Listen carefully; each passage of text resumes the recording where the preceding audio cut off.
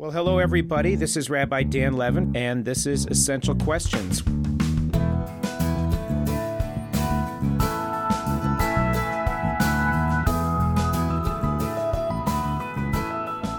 My teacher, Ilana Stein-Hain, taught me an amazing lesson years ago.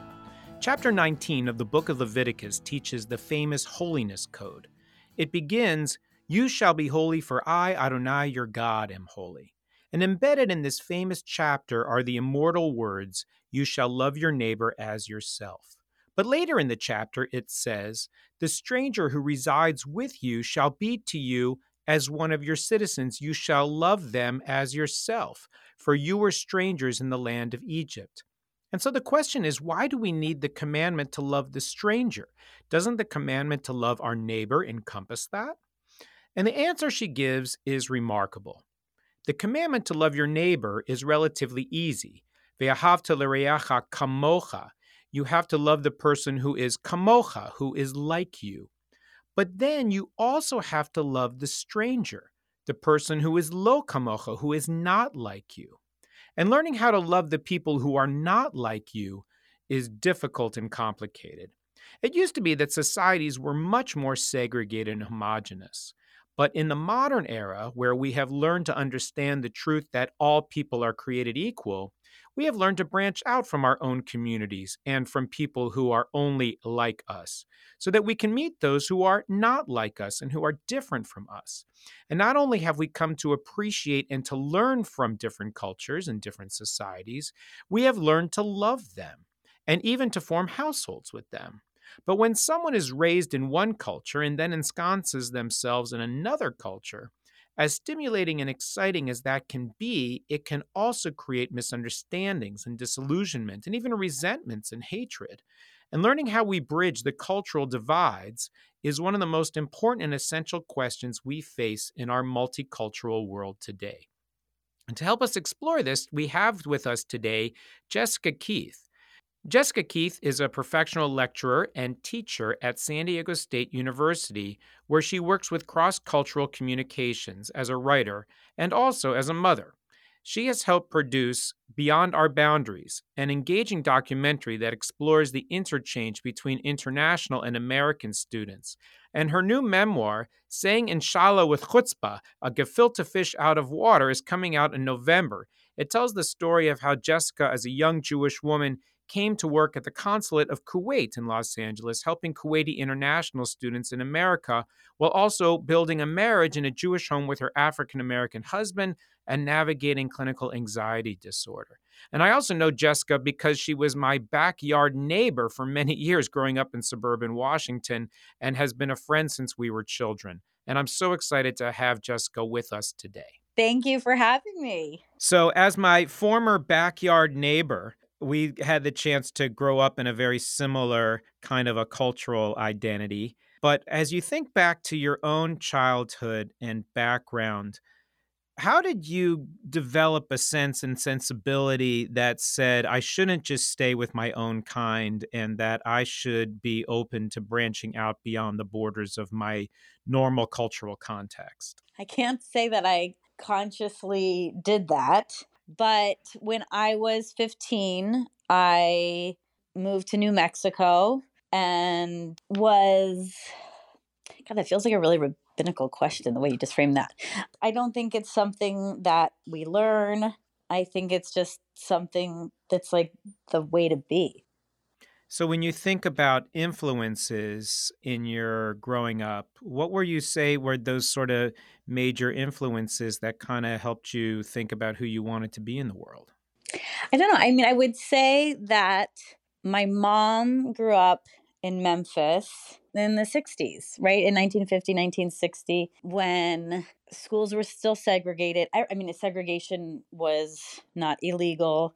There's signs that say no Jews, no dogs, no blacks allowed. And women only have this vision of being nurses or teachers or secretaries, being wives.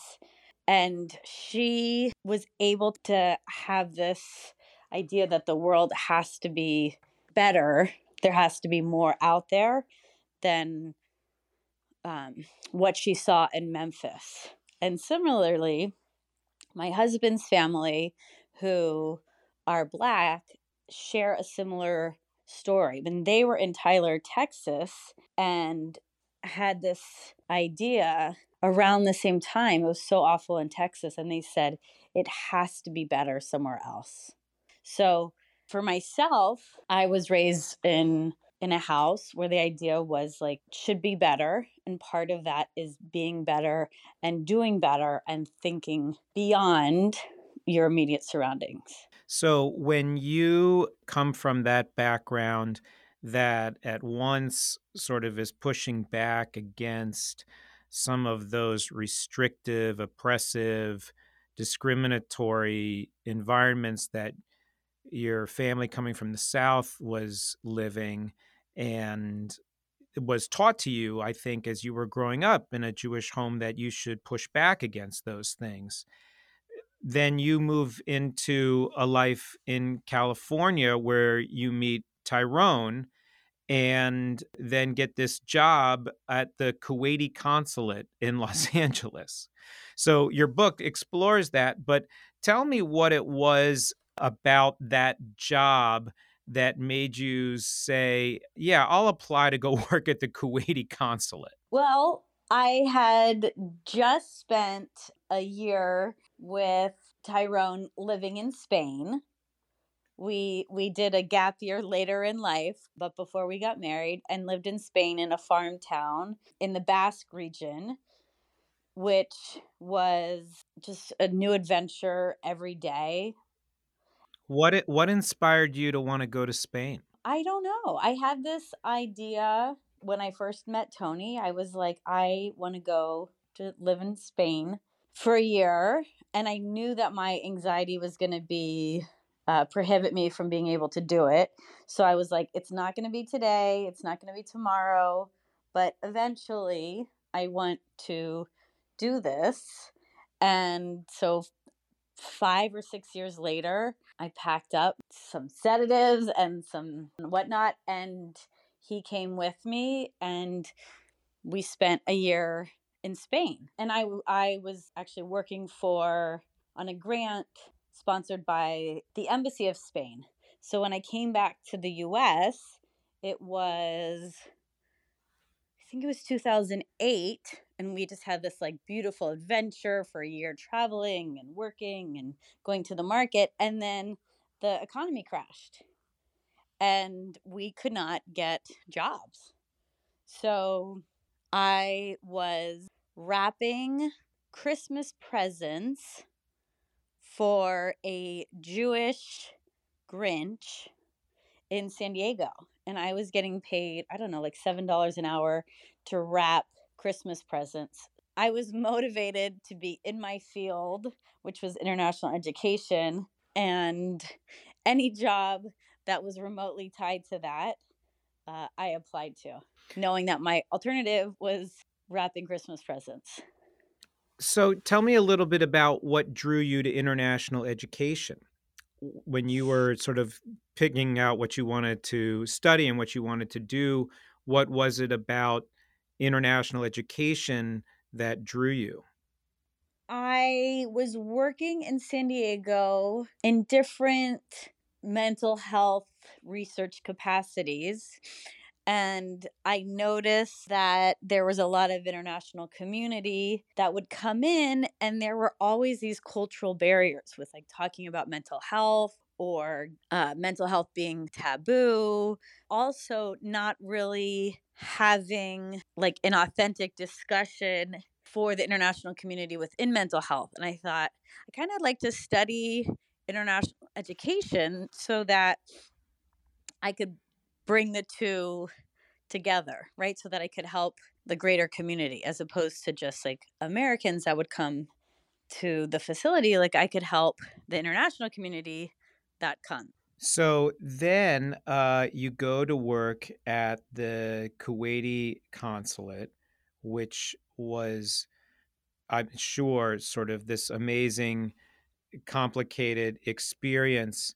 What was that like, just sort of going in there the first few days sort of navigating all of these cross-cultural sort of collisions between yourself as an American, as a woman, as a Jew, working for a foreign country with a different religious culture, with a different ethnic culture. What was it like trying to insert yourself into that different kind of environment? Probably the first thing that I realized was different was my gender. Because, for example, when I went in for the interview, I went to shake the hand of the cultural attache, and he did not shake my hand back. And I was like, oh, that's kind of rude. And then during the interview, he always looked past me. He didn't look me directly in the eye. And I thought, oh, that's rude. And then as I was getting dressed, and I'm making the assumptions this is has something to do, I don't know, with being a woman. And then on the first day of work, as I was getting dressed, I thought, am I showing too much skin? I hadn't really thought about it in advance, but when I looked in the mirror and saw my arms were showing, my legs were showing, I was wearing high heels, I thought, oh, I wonder if this is going to be a problem.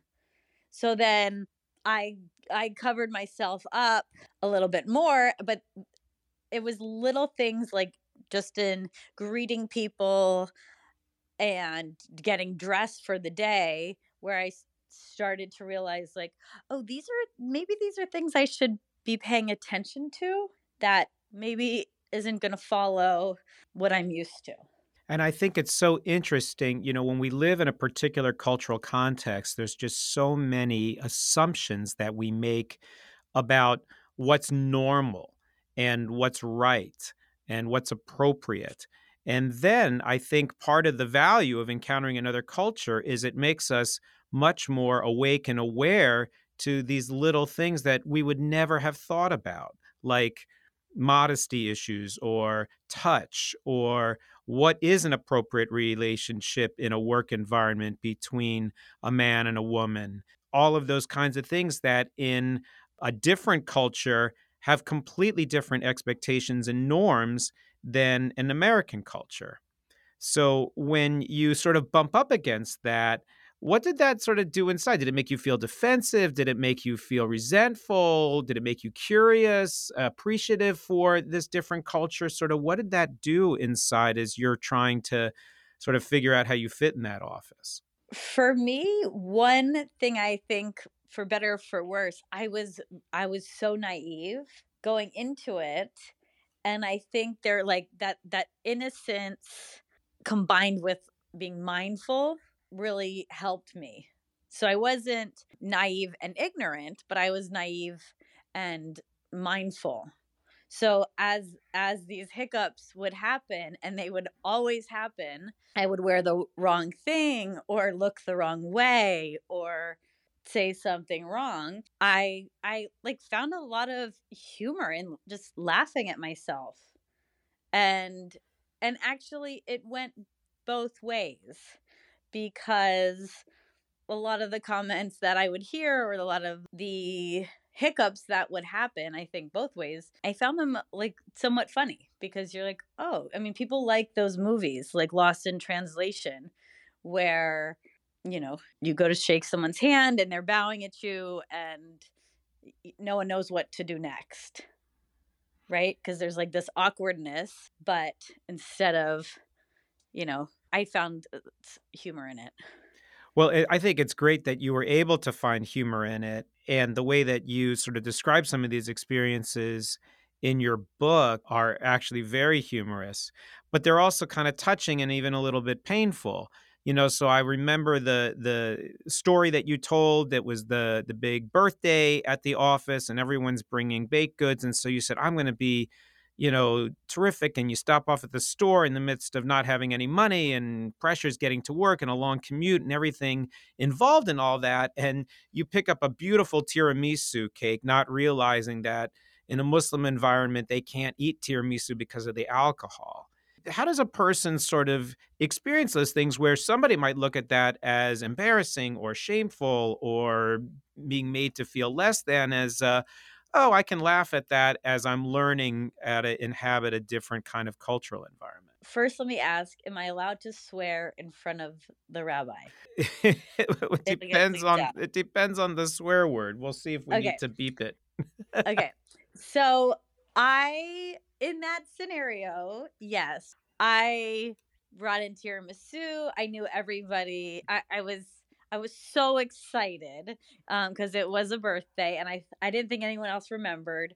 I didn't think anything of it. I thought it was a good choice. I bring it in, and I was like, "Am I? Why is nobody? Why are they like? I'm getting yelled at. Somebody hits the cake onto the floor, and I'm like, oh my gosh, they can't drink coffee. They can't drink coffee. Is that it? No, I was like, no, they do drink coffee, and I was like, what is wrong with the cake? And and then I thought, oh, it must be the lady fingers because they can't touch the woman. Like maybe that's with lady fingers. And then one of the women says, there's alcohol in it, you idiot. And I was like, oh my gosh, I'm such an asshole. Like, who brings a cake with alcohol in it to a Muslim office? In the moment, I did not find it funny.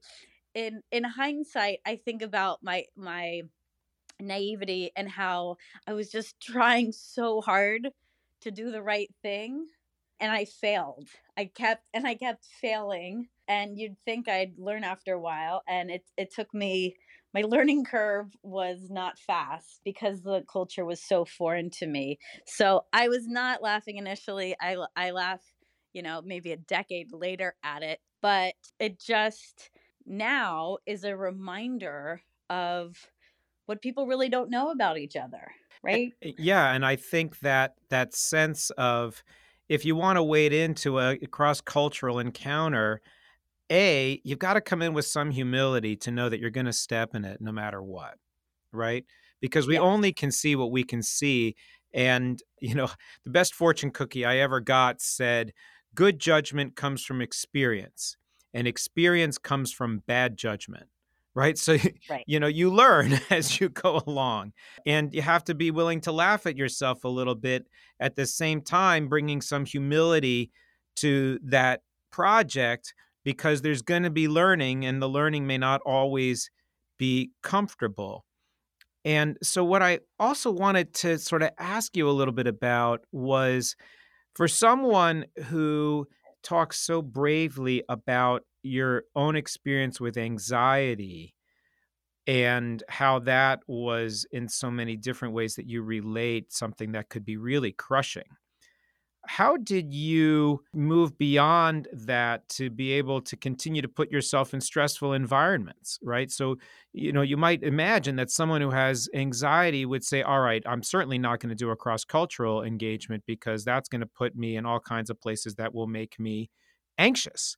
So, in what way did you find your anxiety to be a hindrance in your experience there? And in what ways was it helpful, if at all? So a key point here is that I sometimes explain to people is there's a difference between stress and anxiety, right? So we all throughout the day, maybe through a week, a busy time, we all experience stress. Anxiety is different in that your body, like my body, misinterprets cues and thinks it's going to die. So, working was sometimes stressful, being in the cross cultural, um, with these mishaps was it could have been stressful, but it didn't ever elicit anxiety for me. And that's something that I think, I can speak to a room of 10,000 people and not be nervous. But if you ask me to ride in an elevator to the top story of my office, I will feel like I'm going to die every time. So my office was on the 18th story of the Twin Towers of Los Angeles, which are the Century City Towers, which were built by the same people as the same architect that designed the Twin Towers in New York. But every day I commuted and then stepped into this elevator, I was like, had that feeling that I was going to die. And then I'd start my workday.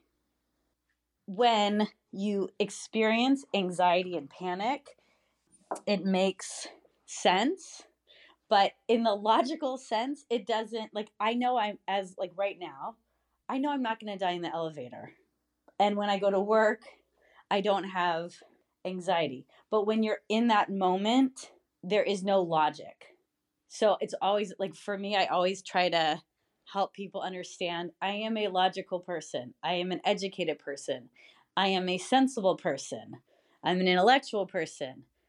I get stressed, but that doesn't keep me from doing things. It's anxiety where I feel like you're going to die and there's nothing you can do about it that keeps me from doing basic things. I really appreciate that explanation, that clarification, because I think that people who don't live with those kinds of syndromes like anxiety can't really appreciate what it means to do something that is just basic and normal for another person, like getting on an elevator or sitting in an enclosed space or any of the other things that trigger for you. And what I thought was so interesting was there are ways in which, in a cross cultural situation, sometimes there are ways to bridge those boundaries because of other kinds of shared experience. So, in the book, you kind of describe an encounter with your boss, Muhammad, where you kind of are both dealing with a shared experience of anxiety. And I believe there was another student that also was dealing with anxiety also, and you were able to bring some sense of comfort to that student. So, what does it take to make a human connection that transcends cultural difference? Well, I think my boss was stressed out all the time. And so I knew what I needed to do just to make him happy as you make a boss, right? You do the work, you do good work, you do quality work, and the culture doesn't impact that, right? So I was like, okay, do good work and make him happy with good work. And that culture was, aside from that, I knew that would make him happy. The anxiety with the student was such an impactful moment because growing up, anytime I would go on a date, anytime, I'd always throw up. I'd be so nervous. I have like literally 100 stories of embarrassing throwing up in a purse or, on someone or on myself. Like I have 100 stories like that until I met Tyrone. And Tyrone is the first person that I did not throw up on a date. And that's, my mom always says, well, that's why you married him. And I'm like, well, that's not exactly why I married him, but it is comforting. When the student came in, they were coming in for me to sign off on a work document, or I think it was some type of university document they needed me to sign off on. And I know that as an American, going to a university is a big deal, right? There's a lot of change. As an American, you go to college, you go away to college, you're away from home, you're away from your family. But then I'm thinking, as I work there longer, oh my gosh, these students that are coming, they are often coming on a one entry visa, which means for 4 years, and not all the students, but sometimes when international students come to the US, and this is more common, for example, to come from Iran on a one entry visa, which means for the 4 years of studying, if you go back home, you're not necessarily going to get to come back to the US to study. So you have to stay in the US for the full course of your studies and then return. I understood that the students were so far from home. A number of them, this was their first time in the US. They, English is their second language, and a lot of them are religious. And you take that and you enter a US college dorm where there's partying, there's alcohol, right? People are running around in bathing suits and bikinis and whatnot. That in of itself is so overwhelming, I imagined. So I always tried to check in with the students to see how are things going. Now, so in the US, when you say, how are you doing? People answer, good, how are you? But they're actually just saying hello, right? When anybody asks you, how are you doing? You're not actually wanting to know how they're doing, right? When people say that, I teach my students, like when Americans say that, they don't actually want to know how you're doing.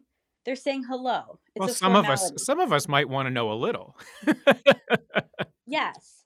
But then what we do is what I do is we pause and we ask it again. So I ask it and we go through the formality, and then with these students I would say, okay, tell me how you are actually doing, right? To give them the space where they can actually answer the question. Right. So in that experience, when the student was like, I'm just getting this paper signed off, and I said, how are you doing? They said, good. I said, okay. And then I said, how are you really doing? What's going on? What does it look like for you? And giving them that space to just exhale and say, it's not going well, right? And then sitting in it together, right? And the student in this scenario was saying, because he was given the space to do so, he could see that I was sincere, that I was, interested, and that I was creating a space, to be honest. He said, I've lost a lot of weight. His friends had been pressuring him to go on dates, and he's like, I have no interest in doing this, and I throw up all the time. And I was like, oh my gosh, I am this, like, I had never met anyone else who'd had that same scenario. And I was like, I completely understand what you're saying. 10 out of 10 times when I explain my anxiety to people, they don't get it. So to find someone that says, I get that. It doesn't make sense. It's not logical. And yes, that's how it works. It doesn't matter where we're from. It is a moment of sincere bonding and human connection. It's such an amazing story about the latent humanity that we all kind of share despite all our cultural differences. And it's interesting because I think most of us try to spend time connecting with people with whom we share a common culture. So I live in Boca Raton. A lot of people move to Boca Raton because it's this incredibly rich, dynamic Jewish community. So Jews tend to go find other Jews. I can't tell you how many times it happens that people are traveling and they're like, I was in Timbuktu, Rabbi, and I found the synagogue. And they bring me a pamphlet. People want to find their own. And, you talk about how you kind of wanted to do that too when you were living in Los Angeles, apart from your family, and it was Passover.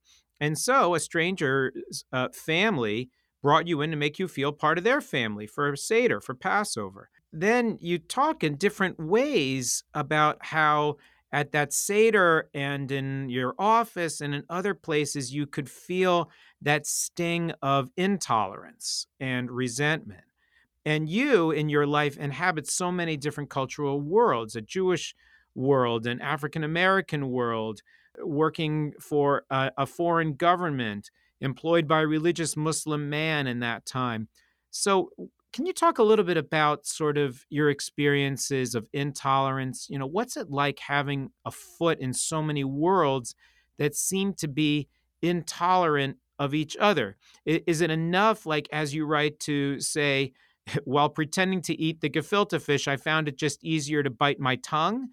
Or is there other things that we should do when we encounter intolerance? It's interesting because as I've gone through this journey, I read a lot about the Jewish community and the things Kanye West will say, or just statements that people will make that'll be in the news, and Jews are like, ugh, they're anti-Semitic, people hate the Jews, and it's really focused on us, right? We're like, people, they don't like us. There's a history behind that.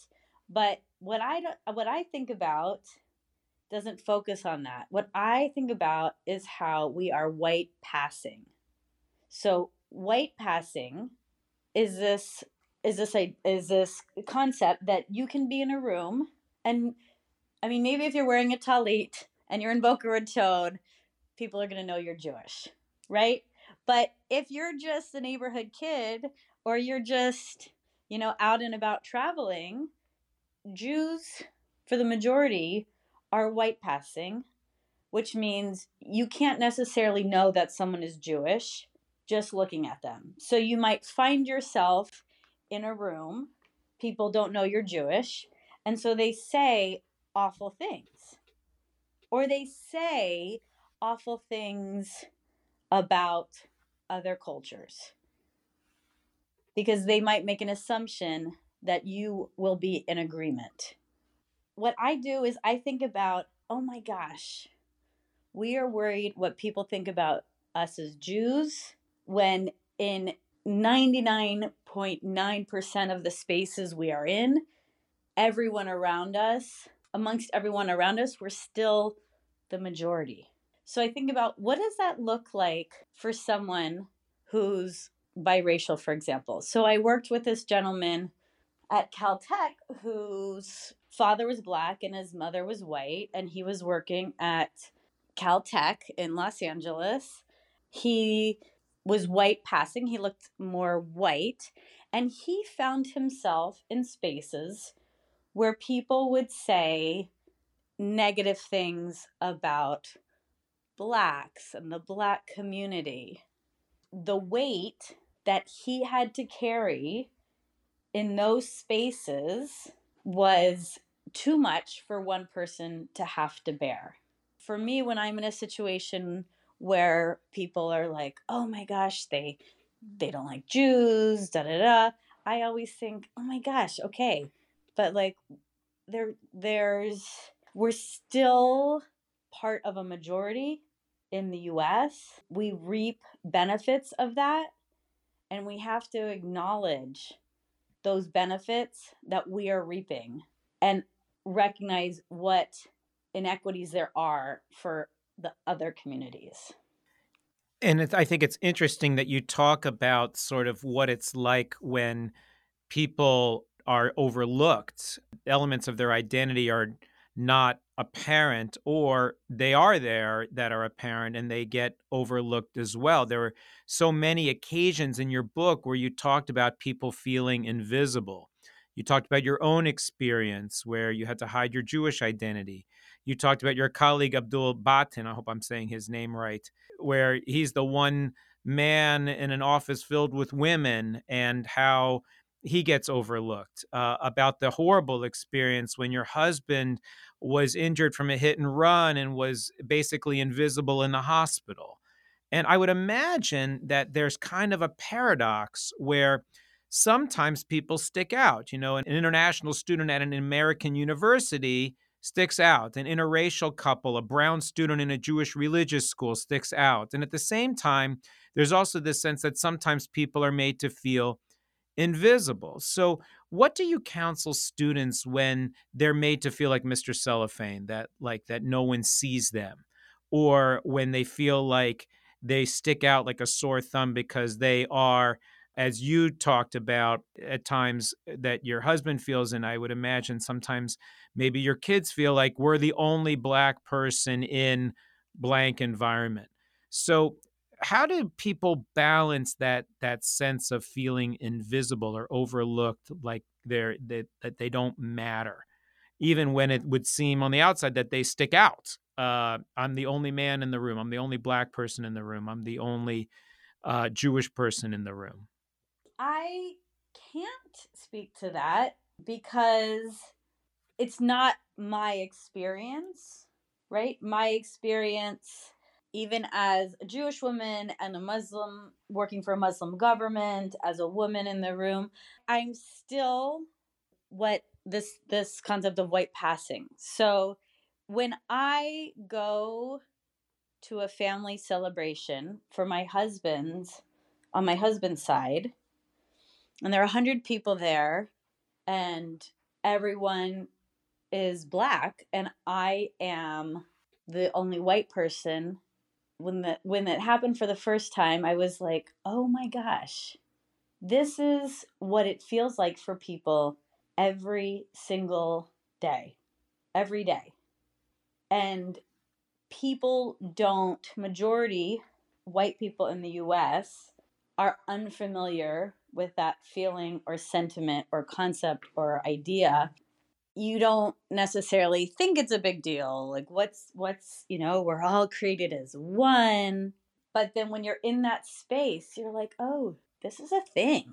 You're like, I am the only white person in this room of 100 Black people, which is not um so common of an experience, right?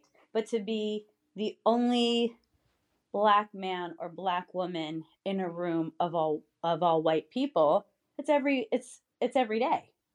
It's every day, and that people carry is not one that I feel that I can speak to, but I can acknowledge that's a weight. That can be a weight and a responsibility, right? I know for my husband, he knows that he has to carry himself a certain way. I mean, I read that about Obama. He was like, I had to do the right thing, and Michelle, every time, because we were not just acting as individuals, they were representing the African American community and could not afford to make a single mistake. And that weight is not something that I feel like Jews have to carry.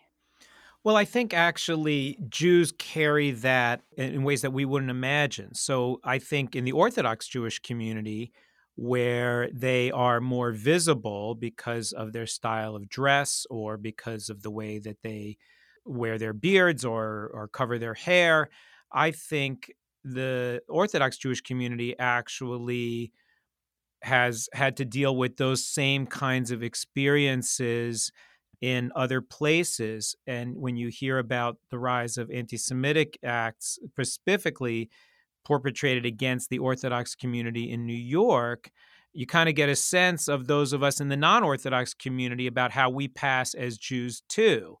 I see so many times, people come into the synagogue, that's when they put on a kippah. And I even have my own little kind of quirk where I wear a kippah almost all day, but for some reason, I don't like to wear my kippah when I'm pumping gas. For some reason, when I get to the gas station, I feel like I want to take that off. I'm not sure why that is. And I think it's actually partly because maybe at the gas station, I don't want somebody looking at me, oh, there's the Jewish guy.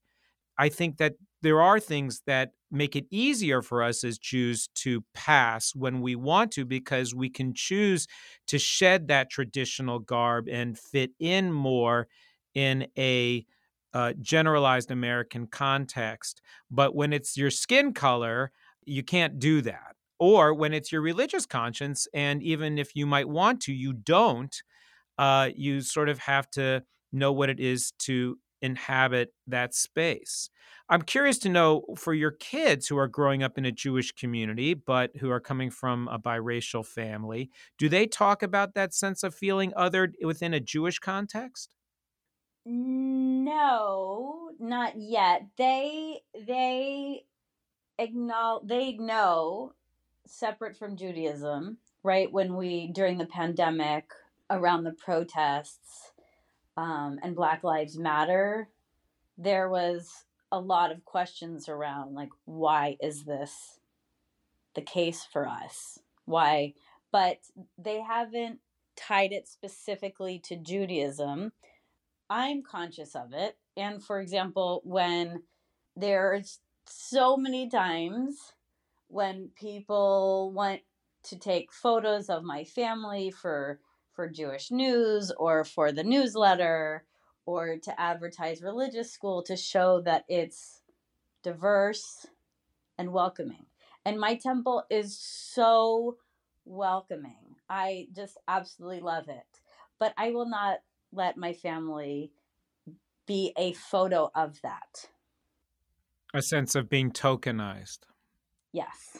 Yes. And I am hyper aware and sensitive to that so that they can be Black and Jewish. They are not going to be the image, the picture for diversity and inclusion. Like, we will practice that in our home and outside our home, but a photo of us to promote that isn't going to work for in my house. I appreciate that. So, last question I would ask you, Jessica, is what's the essential question you're asking yourself these days? What's the sort of nagging question that keeps you sort of thinking in off moments? I would say there are a couple. One being, who am I answering to? In regards to Judaism, who am I answering to? So with the holidays, the first question I get asked is, are you going to services? And when people ask that, it feels like a ranking system. Does going to services make us more religious? It tends to be a question that does not feel to me inclusive. When I think about, okay, if I missed a service and it's the holiest time of year, it's the most religious time of year, it is our Super Bowl, does that make me less Jewish? No. Right now, around the Jewish holidays, I'm thinking about why do we ask that? And why do I feel guilty in response? Right? I am strong in my Jewish convictions, in my Jewish family, and yet I feel ranked and sometimes guilt if I miss a service, which I think I'm trying to let go of. Right? For me, I'm like, I practice Judaism in a reform manner, which is in the way that is most meaningful to me and my family. Another essential question that I'm thinking about around the book is the irony of, I wrote this book and people ask me, are you going to travel, right? Are you going to travel around to promote the book? And like I said before, I can speak to a room of 10,000 people. I can get on a podcast. I can, write in a way that describes sitting in the most embarrassing, uncomfortable situation, but I cannot drive beyond a 20-mile radius. So my essential question is, if not now, when?